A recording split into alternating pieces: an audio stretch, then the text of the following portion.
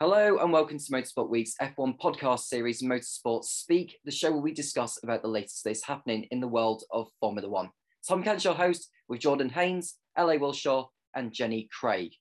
When it looked like everything was falling into Red Bull's court, Lewis Hamilton and Mercedes fought back from 10th on the grid to seal an important victory in Brazil. Valtteri Bottas' podium keeps the Silver Arrows ahead of their rivals in the Constructors' Championship. As for Max over Lewis, the gap is back down to 14 points with 3 races left. Hello, Jordan. Hello, LA. Hello, Jenny. How are we? The Sao Paulo Grand Prix served up a treat, not just in the Grand Prix itself, but also in the qualifying sprint on Saturday. And it was some entertainment by all means. And, it looks like, Red Bull were going to have it, after the disqualification for Lewis post the Friday qualifying, but that didn't stop them from retaliating and actually coming out on top. Jordan, we begin with you with your thoughts over the course of the Brazilian race weekend. I don't even know where to start. I think so much has happened. It's just wow. Like, how can so much happen in just one weekend? Obviously amazing from Lewis to obviously get in pole and then to be disqualified from qualifying to start P20. And then to come back and finish P5 in the sprint, and then obviously 5-place grid penalty, so he started P10 yesterday. And then to go and win the race, it's just amazing drive. I think we witnessed one of the best drives of the season, I think. But then Red Bull didn't, they gave Mercedes a fight. They weren't backing down anytime soon, which is what we want to see going into the final couple of races. Really good weekend, really good battles, and I'm looking forward to this week now. Yeah, I agree as well. And LA, no driver before this race weekend has won from lower than 8th on the grid at Interlagos. That was before Lewis Hamilton changed that statistic. A remarkable performance, in the qualifying sprint from 20th to 5th, got the 5-place grid penalty for taking on a new internal combustion engine. And I have to say, with his fight through the field, that was just the sign of a champion himself, of an 8-time world champion possibly. Yeah, I've got shivers. I can't stop shivering listening to both of you speak, because as a racing fan, and we've all watched racing for years, that's why we all love it. It doesn't matter what our age is in this group here, let alone people that are watching and listening now, is that these kind of weekends don't come along very often, and for him to absolutely demonstrate why he is a 7-time world champion, especially after the season that he's had this season. It hasn't been the greatest season at all for the team. They've made some bad calls. They've had not some great strategies. They've not had the best car this season. And his car was as equal to Valtteri's this weekend. And he has shown why he is that extra special world champion material. Even in Max, we know Max is world champion material. It won't be long before he might get it this season. It won't be long before we see him getting it year after year after year. But to me, the one person that's always been able to stop somebody like Max Verstappen is Lewis Hamilton. And this weekend, it wasn't just the one race. It wasn't a bit of a one-off, a bit of a fluke. It was the 2 races that we saw. And to come from the very back and to plough his way through the way he has, we have seen this before. Don't forget we saw Sergio Perez do this in the Sakir Grand Prix last year, and what an incredible, exceptional drive that was too. But for Lewis to come and do it, from the back and to get that win, especially I thought the Red Bull cars were quite evenly matched this particular weekend. I genuinely did. It was Lewis that was different. One of the drivers, I can't remember who it was, said he's on another planet, and they were absolutely right. He was on the world champion 7-time world champion planet this weekend, and he showed it. And it was 2 races he proved it. And just what an incredible, amazing. There's not enough superlatives for this, is there? I think we need to make up some new words. We'll probably look at the dictionary corner, or even ask what's her name, Susie Dent from Countdown. Perhaps we could ask her and see if we can find some more superlatives to add to that. Jenny, I don't know about you, but the Brazilian crowd seems to have fallen more in love with Lewis than they had done in previous years. I don't know what it is, but they've seemed to have fallen in love with Lewis more than they have done, since the days, when Felipe Massa was around. But I think since those days when Massa was racing, it seems like the support, or the level of support, seems to be leaning more towards Lewis than Max. Yeah, and it's nice to see them appreciating, proper talent. And I think that crowd are really used to it as well. And I think as well, it's nice to see when Max has had so much support that there is still love there for Lewis as well, in crowds like that. And I think going back to what everyone else has said, this weekend from him is one of those drives that, like, I'll be talking to, like, my kids about when I'm older, like my parents do to me with Senna, Prost and Mansell. This will be one that I talk about from Hamilton, because it was just that incredible.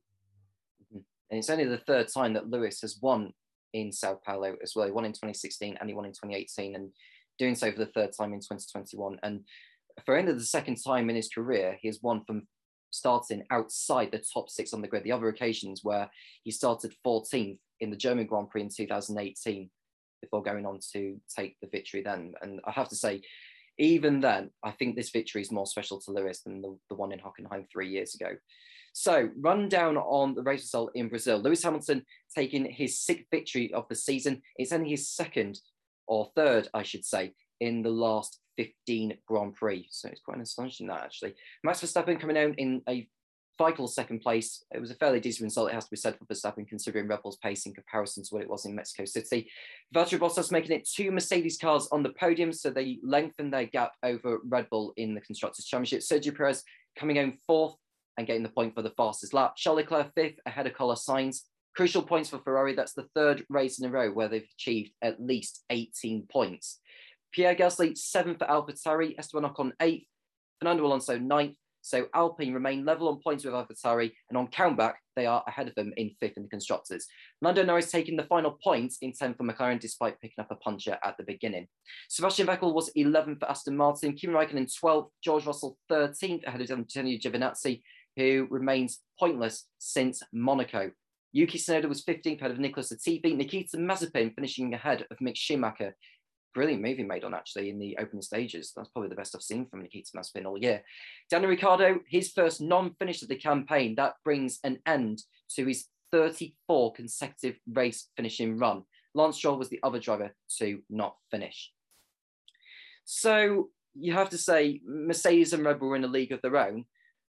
What about Ferrari, Jordan? Because it was a very important weekend yet again. And I think the pace from what we've seen from them since that upgrade that was brought in Austin, I think it was, they have shown that they have taken a giant step closer, or a giant step ahead of their rivals, McLaren.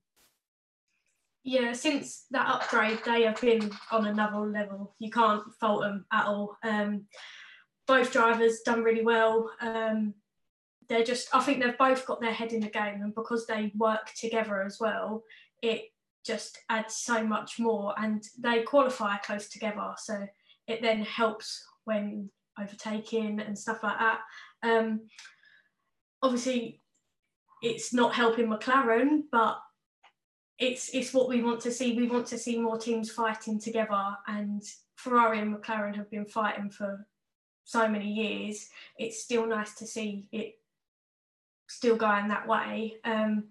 But I am keeping my eye on Ferrari. I think they're working their way to that P3 more and more.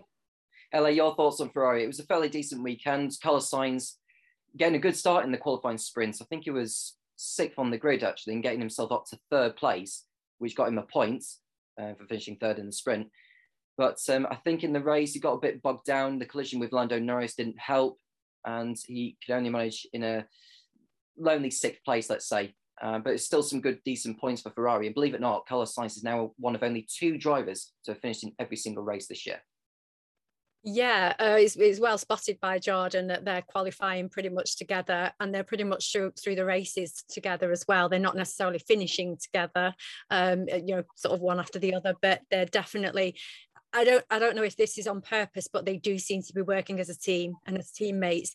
It seems they know they're not going to win the Drivers' Championship this year. they might have done early, you know, the first few races, everybody's got a chance, right? But obviously as the year progresses and the year goes on, they know they're not going to win the drivers. So as a team or as drivers together, they seem to be working together to finish ahead of McLaren. And that's the most important part of this, because it's not only for revenue, marketing, sponsorship, it's for that position in the pit lane next year as well, which is vital. You know, the position in the pit lane is quite integral to the race itself.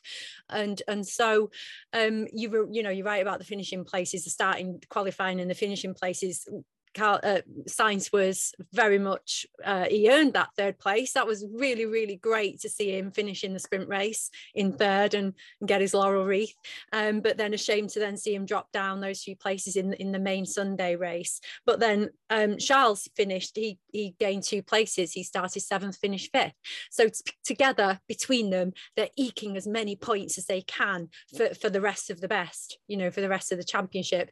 And I'm incredibly impressed. And I'm really sorry, in a way, I think we're all sorry to see any kind of coming together between Sainz and Lando, because they're not best mates. You know, if you listen to them being interviewed, you know, Lando kind of plays it all down quite a lot, as if, well, you know, I respect him, he's a great driver, and we get on well off the circuit. And I'm not sure they're busy mates and they go and hang out together, you know, all the time. They still have to remain rivals. They still have to have that, you know, I want to beat you kind of thing.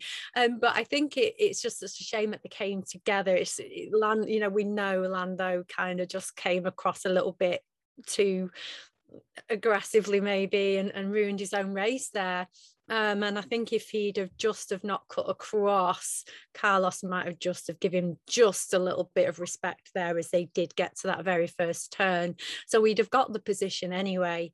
I think he just misjudged it a tiny bit, which again, you know, I use this expression a lot, rookie mistake. It was a rookie mistake, you know, cutting across. And so he ruined his own race, which was a real shame. And I'm sure he's kicking himself for that. And of course, we saw Danny Rick retiring, which was really sad, especially after the weekend before of him, you know, going down the order by running into Valtteri.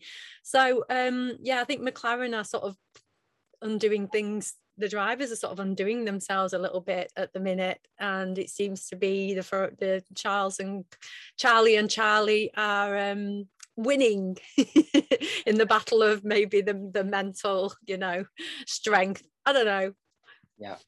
Jenny, McLaren have somewhat dropped back from Ferrari over the last few races, and it seems to be that Ferrari have got the momentum that they need now. They've hit the form at the right time. Is it game over now in the race for the constructors, or do you think McLaren have still got something left in there? I think they have enough to be able to pull it back, but I think it's like everyone else has said, Leclerc and Sainz are on a complete another level. But Norris, I think the way that he came back yesterday, even though he only got 1 point for it to come from so far back to finish 10th, I think he had such an incredible race yesterday. And I think he didn't redeem himself, but he did close. He did a good job to get a point, even though Ferrari got as many as they did. But now on to that incident between Max Verstappen and Lewis Hamilton. We'll begin with you, Jordan, because it all happened where Lewis managed to get into the slipstream of Max, pulled alongside. He was ahead before the corner, and by the time they got to the braking zone, Max lunged down the inside. And from how we saw it live, it seemed as though that he forced Lewis off the track and kept his position as a result of it. Now, we have learned that Michael Massey at the time did not have the relevant onboard footage of Max Verstappen. When I say the onboard footage, I mean the onboard that shows him steering.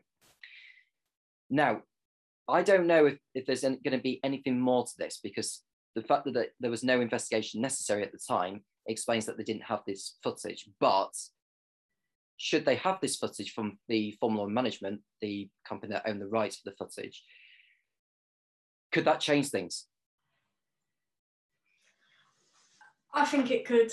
I don't know why they didn't have the footage then and there. I think that's crossed everyone's mind, especially Mercedes.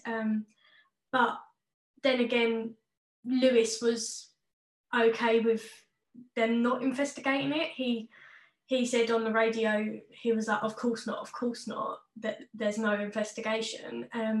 But then he said in the interviews after that it was just racing. Stuff happens like that.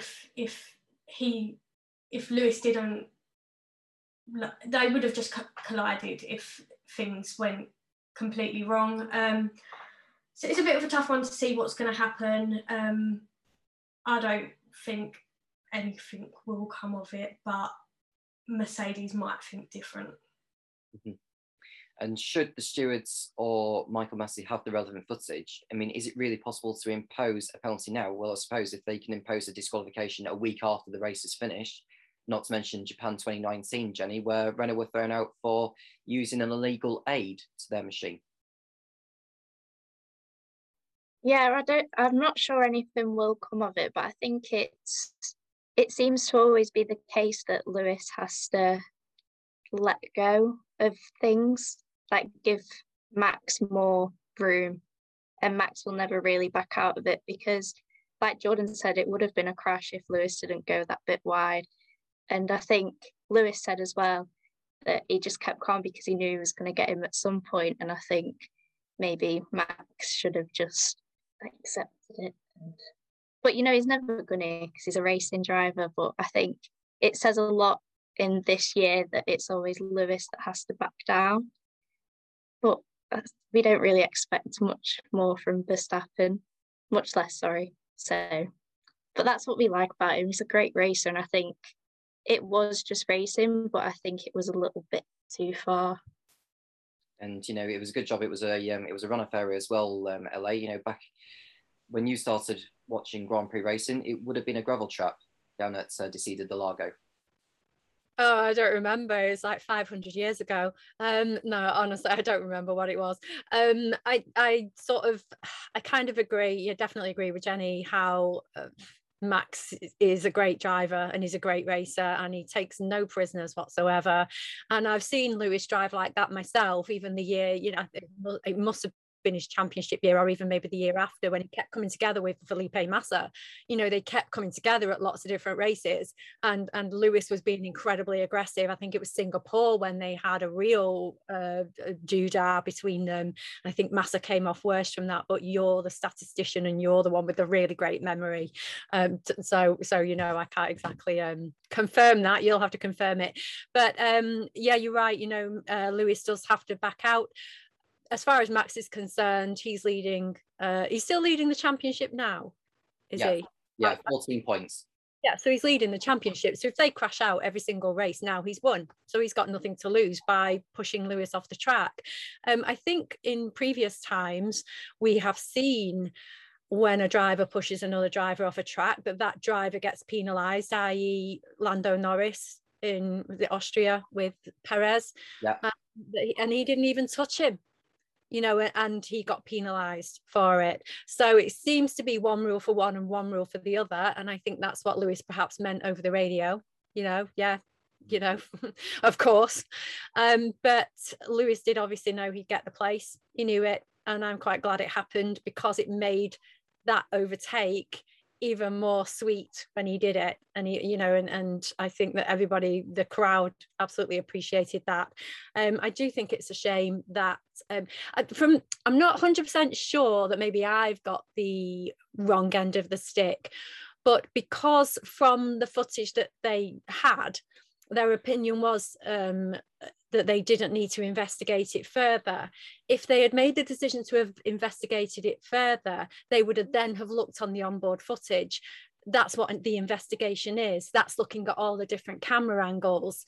So to have noted it means that they aren't necessarily going to look at everything. So they noted it and decided that they didn't need to take it further. They didn't need to call for that onboard footage. So that's the impression I've got from what that decision was, because if they are looking at the onboard footage, then that's an investigation. So they decided not to investigate. It's a shame, because as I said, even the commentators were quite feel like they wanted to see him steer the wheel towards him. But what was that? Was it Rosberg and Hamilton that came together that time, and Rosberg's steering wheel was very much in the direction of Lewis, and I'm pretty sure he didn't get penalised for that particular event. But again, you're the one that has all this information stored in that amazing brain of yours. There are a few examples. I mean, I remember Austria 2016 where it was on the last lap. Lewis was behind Rosberg. They got it to the Remus curve, and Rosberg just basically turned into Lewis. And clearly backfired because the front wing was damaged, ended up dangling underneath the car, which was totally dangerous because that could have flown off and hit a driver on the head. And because he was trailing around with a car in a dangerous condition, he was then later penalised for it. So, Rosberg ended up fourth on that day. Lewis went on to win, which is totally, justed, if you want to put it in those words. Shouldn't really turn into someone out of corner like that. But having said that, they are fighting for victory. So, if you were in that position, maybe you would have thought about doing the same or something like that. I don't know. It's easy enough to say that you wouldn't say it, but when you're sat there in the cockpit with the amount of adrenaline pumped inside you, you think, I've got to do everything I can to make sure I win this. I may have to go robust and just run him out of road. Yeah, it just kind of feels like if Verstappen's behind Lewis, he expects Lewis to get out of his way, and if he's in front of Lewis, he expects Lewis not to pass him. And that's kind of what this season's been about for me personally, in what I've viewed. I do try and remain as neutral as I can, of course I do, but I can't help but have an opinion. This is why we're all on this podcast, and we're all giving an opinion. We're not complete experts in the field. We just have our own different individual point of view, and it makes it interesting, and it's something to talk about, right? That's why we're here. Yes, of course. We're all here to share opinions. If people don't like it, that's fine. Liking someone's opinion and respecting someone's opinion are totally two different things. I mean, I'd rather be respected than be liked, in that sense. And not everyone's going to agree with whatever it is we choose to say. That's the whole point of an opinion, from each and every one of us. Going on to the championship then, because Max Verstappen, with the results as it is, his lead of 22 points, I think it was, before the race weekend, it's been cut down to 14 over Lewis Hamilton. Valtteri Bottas in third on 203 points. He's mathematically out of the running for the World Championship now. Max Verstappen has 332.5 points. Lewis Hamilton has 318.5. Got to mention that. Sergio Perez is fourth on 178. He's moved further clear of Lando Norris, who is on 151. 27 points is the gap between those two. Charles Leclerc is sixth on 148, ahead of Carlos Sainz in seventh on 139.5. Daniel Ricciardo, another race without points for him. That's only 1 point to finish in the last four for him. 105 points he remains on. Pierre Gasly finishing the points yet again for AlphaTauri. He's doing a very, very good job this season. 92 points he has. Fernando Alonso in the points again for Alpine. He's on 62. Esteban Ocon in 11th on 50 in 11th. Sebastian Vettel in 12th with 42. Just missing out on the points in Brazil. Lance Stroll is in 13th place on 26. Yuki Tsunoda in 14th with 20. George Russell, 4 races without a point for him. He remains on 16 in 15th. Kimi Raikkonen is in 16th with 10. Nicholas Latifi in 17th with 7. Antonio Giovinazzi has only 1 point in 18th. Mick Schumacher, Robbie Kubica and Nikita Mazepin have yet to score a point. In the Constructors' Championship, Mercedes have extended the margin over Red Bull. The gap was 1 point going into the weekend. It's now increased to 11. Mercedes have 521.5 over Red Bull, who have 510.5. Ferrari are in third on 287.5. They are 31.5 points clear of McLaren in fourth on 256. Alpine and AlphaTauri tie on 112 points each, but on countback, thanks to Ocon's victory in Hungary, it's the French squad who remain ahead on countback in fifth. Aston Martin are seventh on 68. They're pretty much on their own at the moment. Williams are eighth with 23. Alfa Romeo in ninth with 11, and Haas still yet to score a point this year. It's a long time since they've scored points. They haven't scored a point since the Nürburgring last year, with Romain Grosjean finishing ninth on that occasion. So the championship, 14 points is the gap with 3 races left. And Jenny, we'll begin with you on this. Hamilton wins all the remaining races, regardless of what happens to Verstappen. He is world champion for the 8th time. I don't mind what happens as long as it goes down to Abu Dhabi. And I think a lot of people agree on that, because I feel like this season has just been so good to have a championship fight properly again. And I just think it'd be such a shame if either of them win it before Abu Dhabi. There's not this great battle. Like, we want a duel in the desert, and I just really, really hope that happens. Mm-hmm. Well, the thing is, LA, we've got two circuits which Formula One hasn't been to yet, Qatar and Saudi Arabia, and there's a reconfigured Abu Dhabi circuit, and we don't know who's going to be the quickest.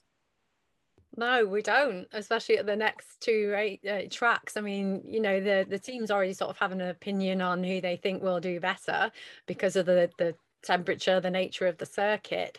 But the Qatar circuit coming up, which I think we're going to perhaps talk about in a little bit more in depth, was built for motorcycles, so I don't exactly know what it looks like, to be honest. I've not sort of looked at it in any great depth, and I think until the broadcast teams get there and start showing us the track like Zandvoort, you know, maybe it might be like that, narrow, you know, sort of quite wiggly, and I'm really excited to see these two new circuits, absolutely, and see who can dominate. And you know, we probably know there are certain drivers that take to a brand new track quite well, because we've seen that during these times that we've had during this pandemic, that the racing has gone to circuits that haven't either been on the calendar for many years or the drivers have never driven at. So it's going to be really interesting to see who, again, you know, can rise to the occasion and doesn't matter where they drive, you know, they could drive around a supermarket car park and they'd be good and they'd win, you know, or they could drive down the M1 and be rubbish. You know, we don't know what's going to happen. So yeah, I'm dead excited for this next two races. Yeah, most certainly. Jordan, how excited are you for the next couple of rounds with there being new venues? You know, we've had people trying out the new Jeddah circuit that was released in the official Formula One game. I've had a go at it myself. I have to say it is tricky.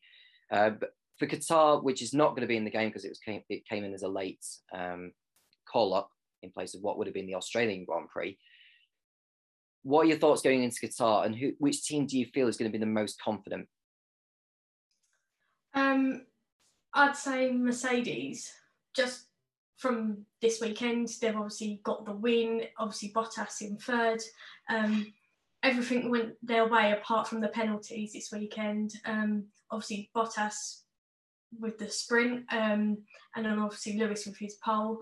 So yeah, really good weekend from them. So they'll be wanting to capitalise on it and go into this weekend strong with both drivers, and try and get further ahead in the both championships as well. So I think it's going to bring a lot of difficulties this weekend, but I'm definitely looking forward to seeing how everyone does.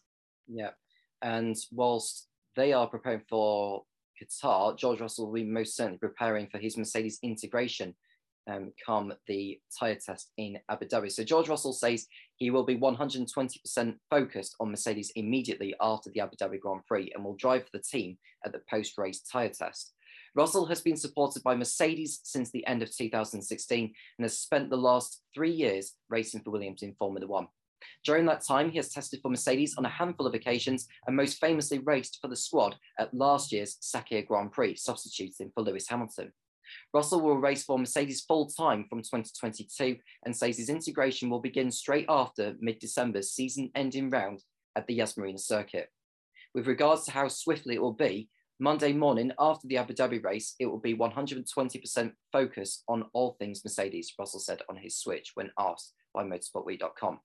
I'll be driving the test afterwards. I will fly back from the test straight to the factory, do some simulator, meet some more people. I'm in a very fortunate position because I've obviously spent so much time with Mercedes as a team from 2016 all the way through until 2018. Whenever we see each other at the airports or at the tracks, I know them as well as I know everybody at Williams, really.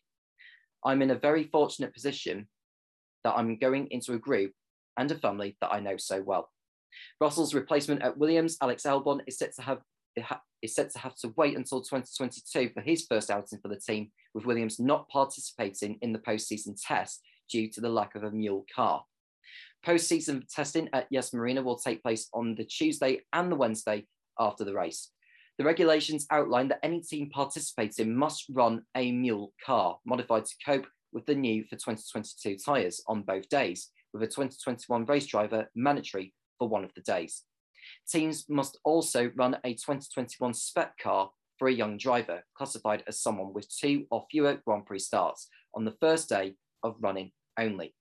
Alfa Romeo is hoping to run Valtteri Bottas during the test if he is released early from his Mercedes contract.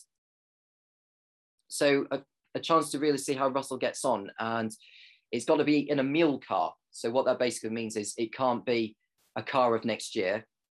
It has to be a car from this year. And we'll begin with you on this, LA, because we all know that George Russell is going to be in the Mercedes car for next year, but it's a chance to really see how the 18-inch tyres are going to fare on these modern-day Formula One cars. Yeah, again, I'm not sure if I'm getting my wires crossed. As I understand it, they have to run a mule car on one day. They have to run a 2021 car on another day. They have to run a 2021 driver on one day. And they have to run a reserve driver who hasn't had more than 2 Grand Prix starts on a day. So it doesn't necessarily mean George has to be in the mule car. It could be that the reserve driver is in the mule car. I know, I think it's Aston Martin that they're not, I think Lance and Seb are both having a day each, not necessarily in the mule car. I think it's their reserve driver that's taking that. So I don't know. I think that this year for testing, first of all, testing isn't usually done by the Formula One drivers, is it? It's usually like the young drivers test at the end. So it's going to be, I think, an extension of this season for that the Formula One drivers stay behind and do a little bit of testing. And I'm kind of hoping that they might cover it a little bit more than they usually do as well on the television, because that would be quite good to see them carry on when the season's finished and we all feel a bit sad. It's actually, we've got a few more days of Formula One drivers driving around. So yeah, I don't know what George is going to do exactly. Is he going to be in the mule car, or is he going to be in the 2021 car? It makes sense that they're going to be in the mule car, right? So then they can try the new 18-inch rims. But I don't know, Formula One's a strange beast, and they've obviously got the pre-season testing as well to come up before everything kickstarts again next year. But yeah, I kind of think that Mercedes will probably release Bottas if they're going to have George anyway, so why wouldn't they? And then Bottas can then have a little go in his new car for next year, and that should be quite good and quite interesting to see them already, be in next year's zone. And it's a real shame for Alex Albon, to not have a little go, to not be able to have a go in the Williams. But again, he's a guy that can take it on the chin. He's really stuck to his guns, hasn't he? He's not allowed any of what happened at Red Bull, not publicly anyway, to get in his mind, get in his head. He's stuck around, he's been in the background, he's made sure he's been there when there's a seat to come up. He's had a lot of support from lots of other teams and drivers, and good on him. He's not allowed himself to disappear. So I think him not participating in the testing, it's just a box that they couldn't tick as a team, but it won't affect him. He's a very decent driver, and I'm looking forward to what he can do next year as well. Not to mention that we don't have too long to wait, Jenny, before the new season begins. I mean, we expect to be in Barcelona before the end of February for the first test, because they're going to be doing 2 tests, each being 3 days long. So that's 6 days of testing. And with George getting the chance in the post-season test in Abu Dhabi, it can only be good news for him to help him prepare for 2022 with his new team. Yeah, and I think it's such an important thing as well, because he's going from a Williams to a Mercedes, and I don't think he could get much further apart. So any time that he can get to adjust, I think will be great for him. But I mean, he's already shown that he can do it, and he did it in the space of a week at Sakhir last year. So hopefully Bottas gets the same, because he's going to have the opposite kind of problem, going from a different car, a completely different car. So hopefully it'll just mean a lot more experience, and they can be better prepared for next year. Yeah. Jordan, the Yas Marina test, I mean, Red Bull and AlphaTauri have confirmed that they've got Liam Lawson and Yuri Vips in there. George Russell confirmed at Mercedes. You've got Nick Yellerly, which we'll go on to in a moment. So it could serve I wouldn't say a treat, but a good idea to sort of learn how these drivers fare with their new cars. Yeah, definitely. More so the F2 drivers, Liam, Jury. There will be definitely people watching them. Obviously, we've seen how they've been doing in F2, but then to have the chance to drive a Formula One car, it's obviously special, but a lot of eyes are gonna be wanting to see how they're gonna do, how they handle the pressure, and I just think that it's gonna be a good couple of days of testing, and yeah. Mm-hmm. So George Russell has been confirmed as part of Mercedes' testing roster for the Abu Dhabi young drivers test. I mean, he is still young. He's still a couple of years younger than me, actually. He's, what is it, 23? Something like that? Yeah. So, yeah, George Russell in the car for Mercedes in the Abu Dhabi test. Going from Mercedes to a Mercedes-powered team, that is Aston Martin, because Nick Yellerly has been given a chance in the young driver test. Now, Aston Martin will run its simulator driver, Nick Yellerly, at next month's young driver test in Abu Dhabi. Formula One teams will stay on after the Abu Dhabi Grand Prix for 2 days of testing on the new for 2022 18-inch tyres run on mule cars. Only 9 teams are set to run, as Williams is not in possession of a mule car. Teams will also run a 2021 spec car on the first day of running for a young driver. Aston Martin will run long-time simulator driver Yellerly in the AMR 21. Yellerly, who's at the age of 30, tested for the team on track under its Force India guise in 2015, and then again when it was known as Racing Point in 2019.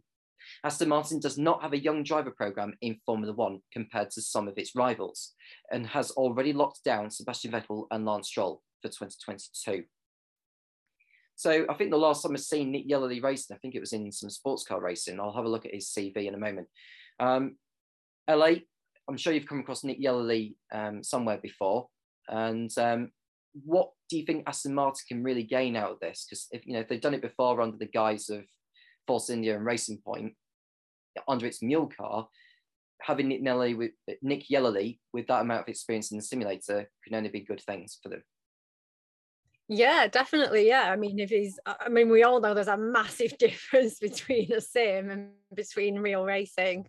And one of the first articles that I wrote for Inside F2 was on sim races versus real races, and there's a massive physical difference, and the physical difference obviously has effects on the mental difference. So he's as prepared as he can be for that circuit, I'm sure, but I think there's a difference in then stepping into a car, and of course that Aston Martin is very different to the car he drove previously. So I think it's not racing at the end of the day. It's practice sessions, it's testing sessions. They can be out on the circuit on their own.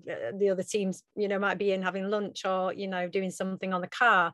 So it's just him driving around and racing around, and obviously just trying to get the data back to the team, and I'm sure he is more than capable of doing that.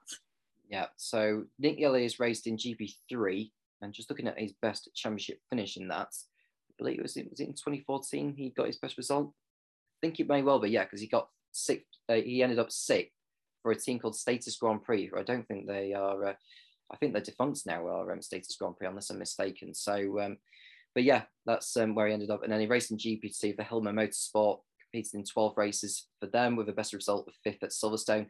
And since then, it's been pretty much sports car racing, because he's competed in the likes of the Porsche Super Cup, in GTs, and in the WeatherTech Sports Car Championship as well.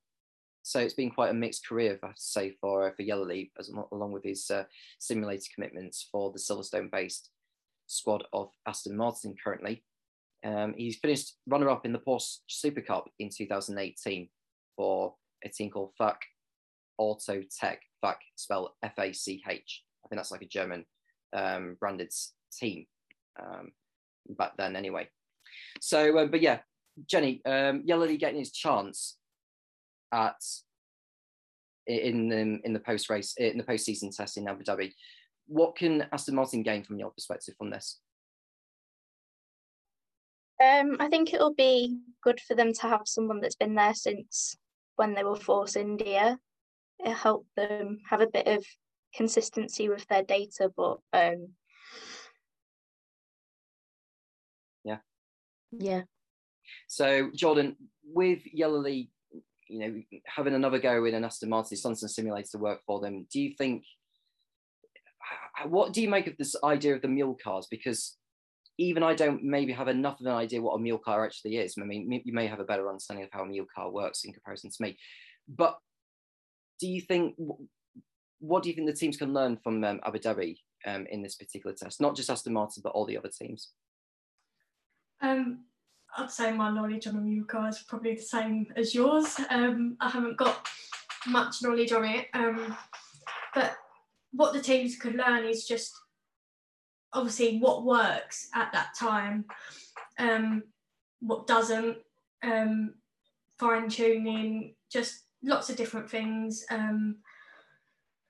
It's a bit of a tough one because no one knows how it's going to go. So I think everyone will just be waiting to see like the first lot of the mule cars go out, and then maybe other teams will do different strategies or different techniques in the test. No one knows. It's like uncharted territory for everyone. So it'll be interesting to see. Mm-hmm. So those are the stories for this week. Next week we should have news in relation to Alfa Romeo's second seat. There are rumours going around of possibly Guan Yu, because I think there was like a poster or something somewhere in China, congratulating on Guan Yu becoming China's first F1 driver. That may just be a rumour, so don't take that kind of word. But should the official news come out this week of Zhou's seats at Alfa Romeo being confirmed, we'll make sure that Motorsport Week cover that as soon as possible, and we'll discuss it in next week's show.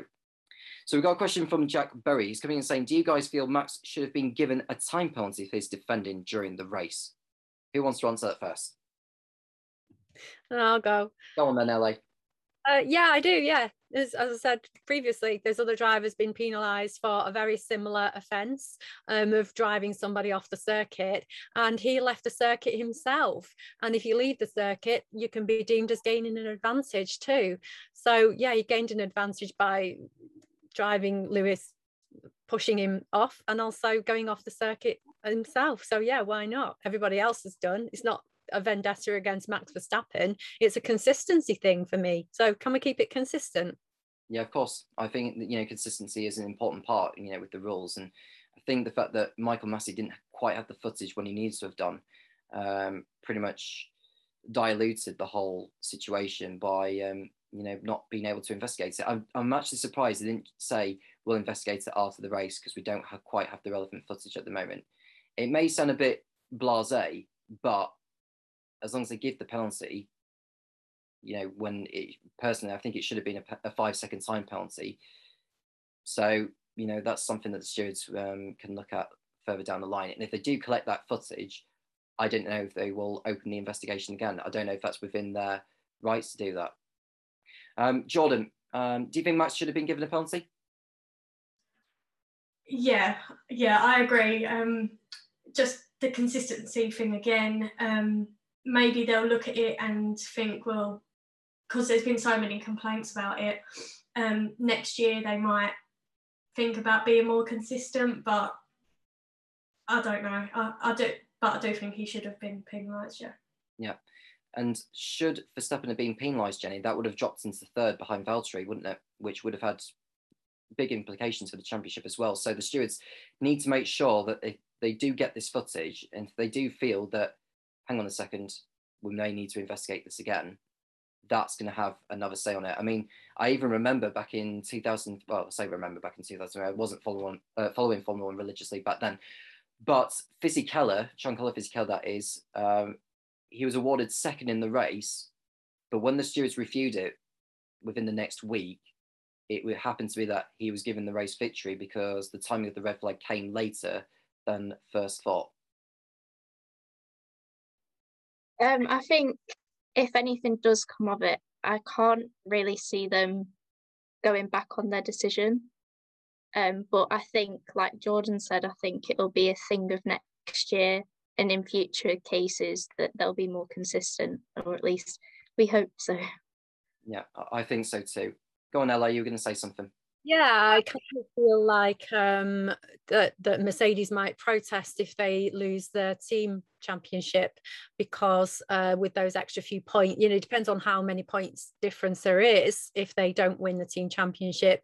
But if it turns out that they only lose it by those few points, then I think that this has to go further, maybe to the higher court that they go to and onto appeal. But I kind of feel like Mercedes might appeal it before the end of the season anyway, just in case. And plus, it could perhaps rock the boat a little bit anyway, if they do that. But I'm not sure if you were going to bring it up or not, because we've talked about the sprint and the feature race, but we're forgetting about the moment when Max Verstappen actually physically touched the Mercedes car, which is an absolute no-no. And he gets a 50 grand fine that is obviously 50 grand it can't mean very much to him, because he said, oh, well, someone can go out and have a nice dinner. I don't know about you guys, but I have actually never personally spent 50 grand on a dinner. But, so to me, he was playing it down. It was like it was nothing.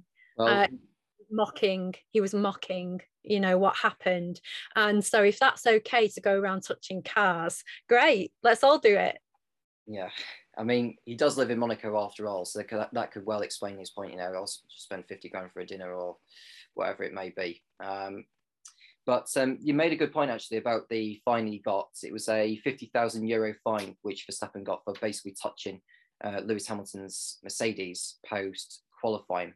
So that was something of which Max was initially summoned to the stewards for before the punishment was given to him. As for Lewis, well, he got a disqualification for an infringement with the rear wing, DRS more specifically, where the gap was basically 0.2 millimeters more than what was allowed within the regulations. It's 85 millimeters is the DRS gap, that's the maximum, and it happened to be 85.2 millimeters. So as cruel as it gets, rules are rules at the end of the day.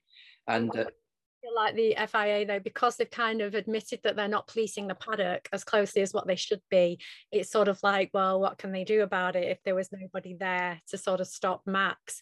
And it is quite shocking that when you think those cars are in Parc Ferme and they're not supposed to be touched, that they can actually be touched. So have any of the teams gone up to these cars and done anything, or have they done something good to their own car? Have they done something bad to another car?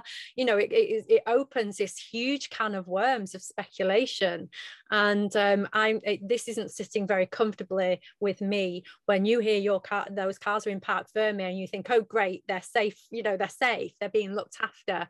But how well are they being looked after in Parc Ferme now? This is a question I think is probably going to go on into the winter break, perhaps.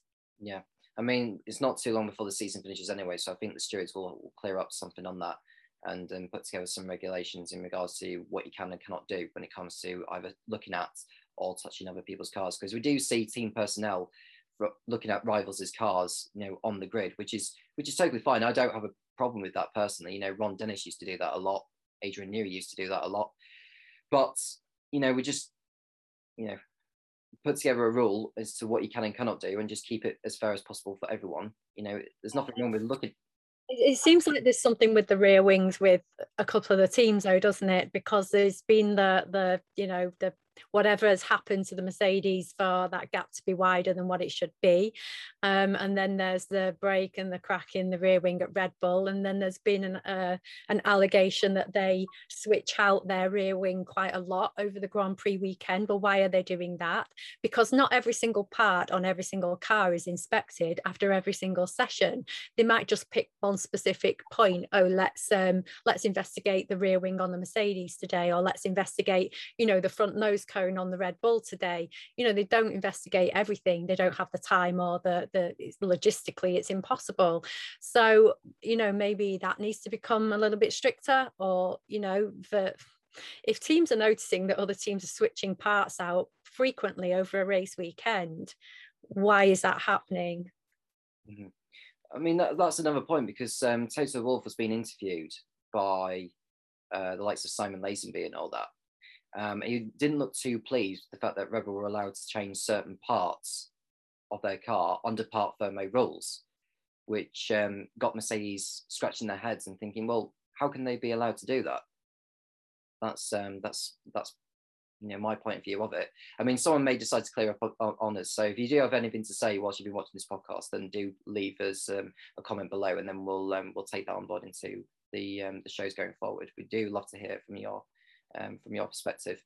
On to Qatar then, which is a new venue for Formula One, a new country, new venue, but it's a circuit that's been around since 2004. That is the Lusail International Circuit, which is close to the city of Doha. It's a 16-corner circuit, 5.3 kilometres. It'll be a 57-lap race. It's a clockwise circuit, 6 corners to the left and 10 to the right. So when was the track built? Well, the Lusail International Circuit, located on the outskirts of the capital city of Doha, was built in preparation for hosting Qatar's first ever MotoGP event in 2004, with the circuit completed in just over a year. So the 2021 the 2021 race this weekend will be the first time that Qatar has hosted the Formula One World Championship, with the country signing an additional 10-year deal to host the sport from 2023. So what's the circuit like? Well, designed primarily with motorcycle racing in mind, the 5.4 kilometre Lusail International Circuit is a fast and flowing track where medium and high-speed corners predominate. Over 1 kilometre of the track's total length is made up of the main straight, which provides plenty of overtaking opportunities into turn 1. So in terms of the circuit itself, it just has the one DRS zone, which is on that pit straight, with the detection point just before the last corner. So Jordan, we've been over this circuit in the past.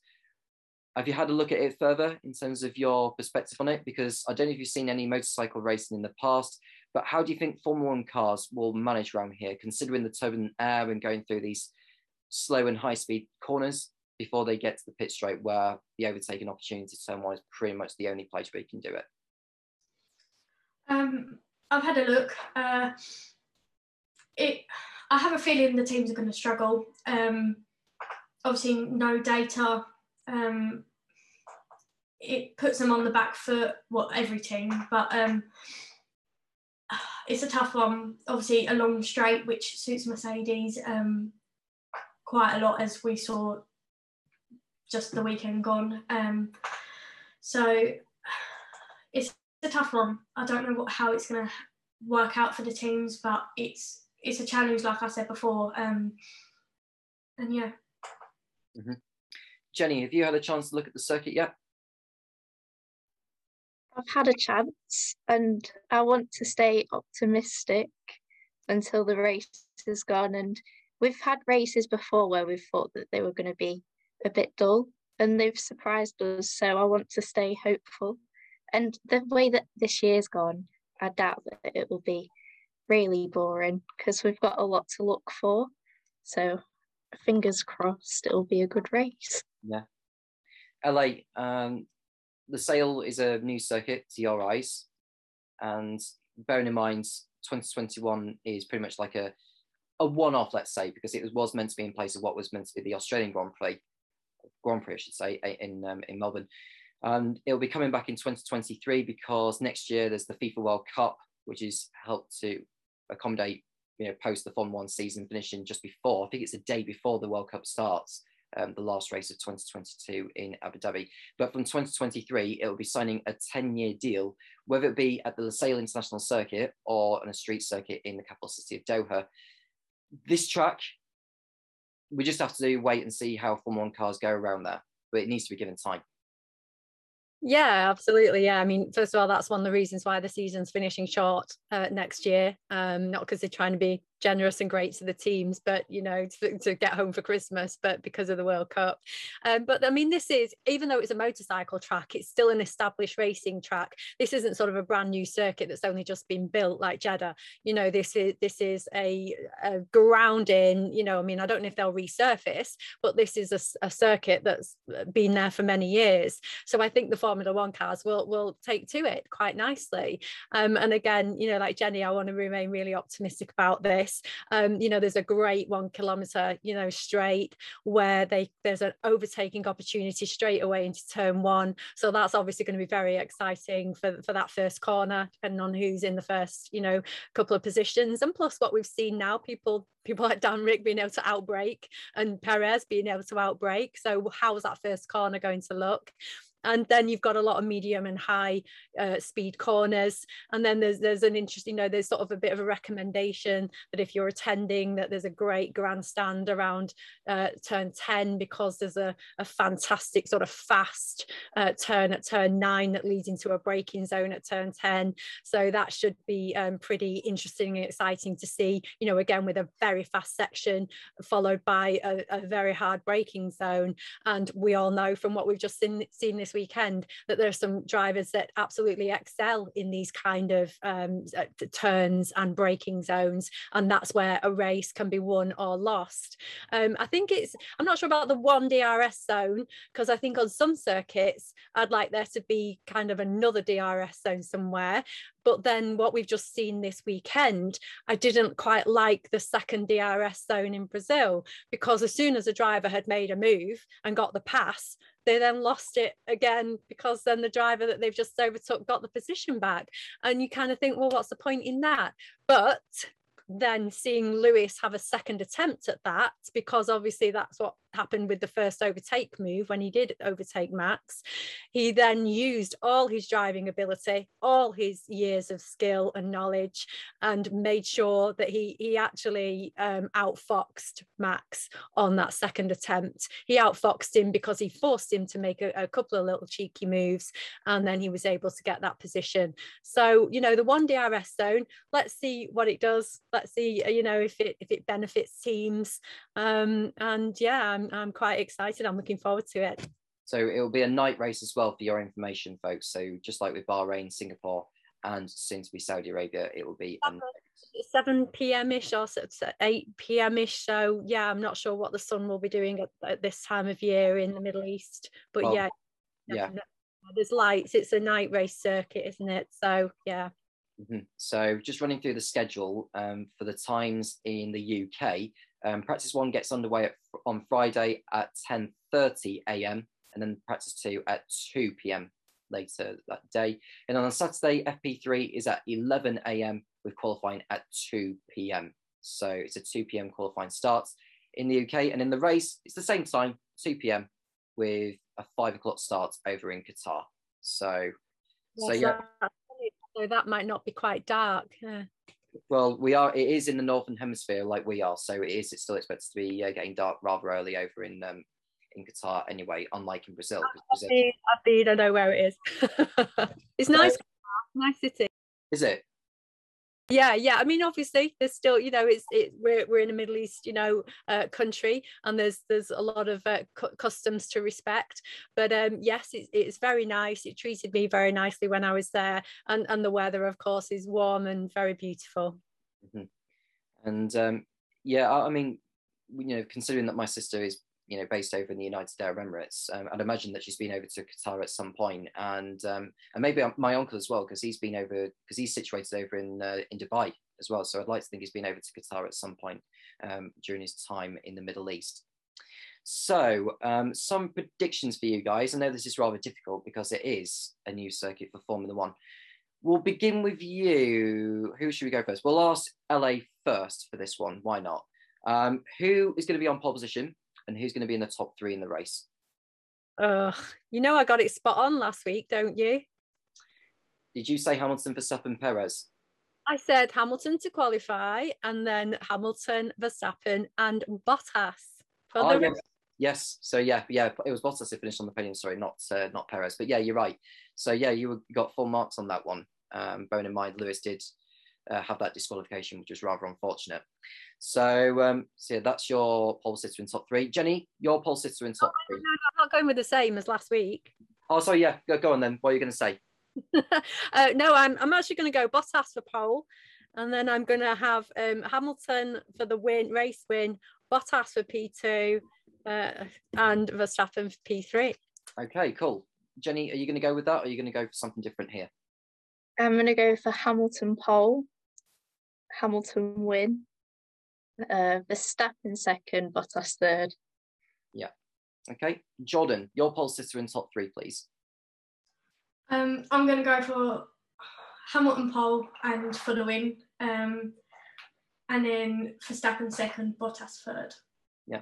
I think with it being a new circuit and with Mercedes' records at tracks in the desert, I think they've got more confidence going into this race weekend than Red Bull will be. And I think they'll just edge them in this one, but it won't be easy.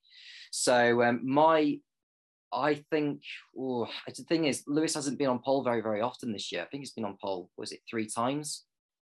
Starting on pole position, because I know in Turkey he did qualify on pole, but went back 10 places on the grid.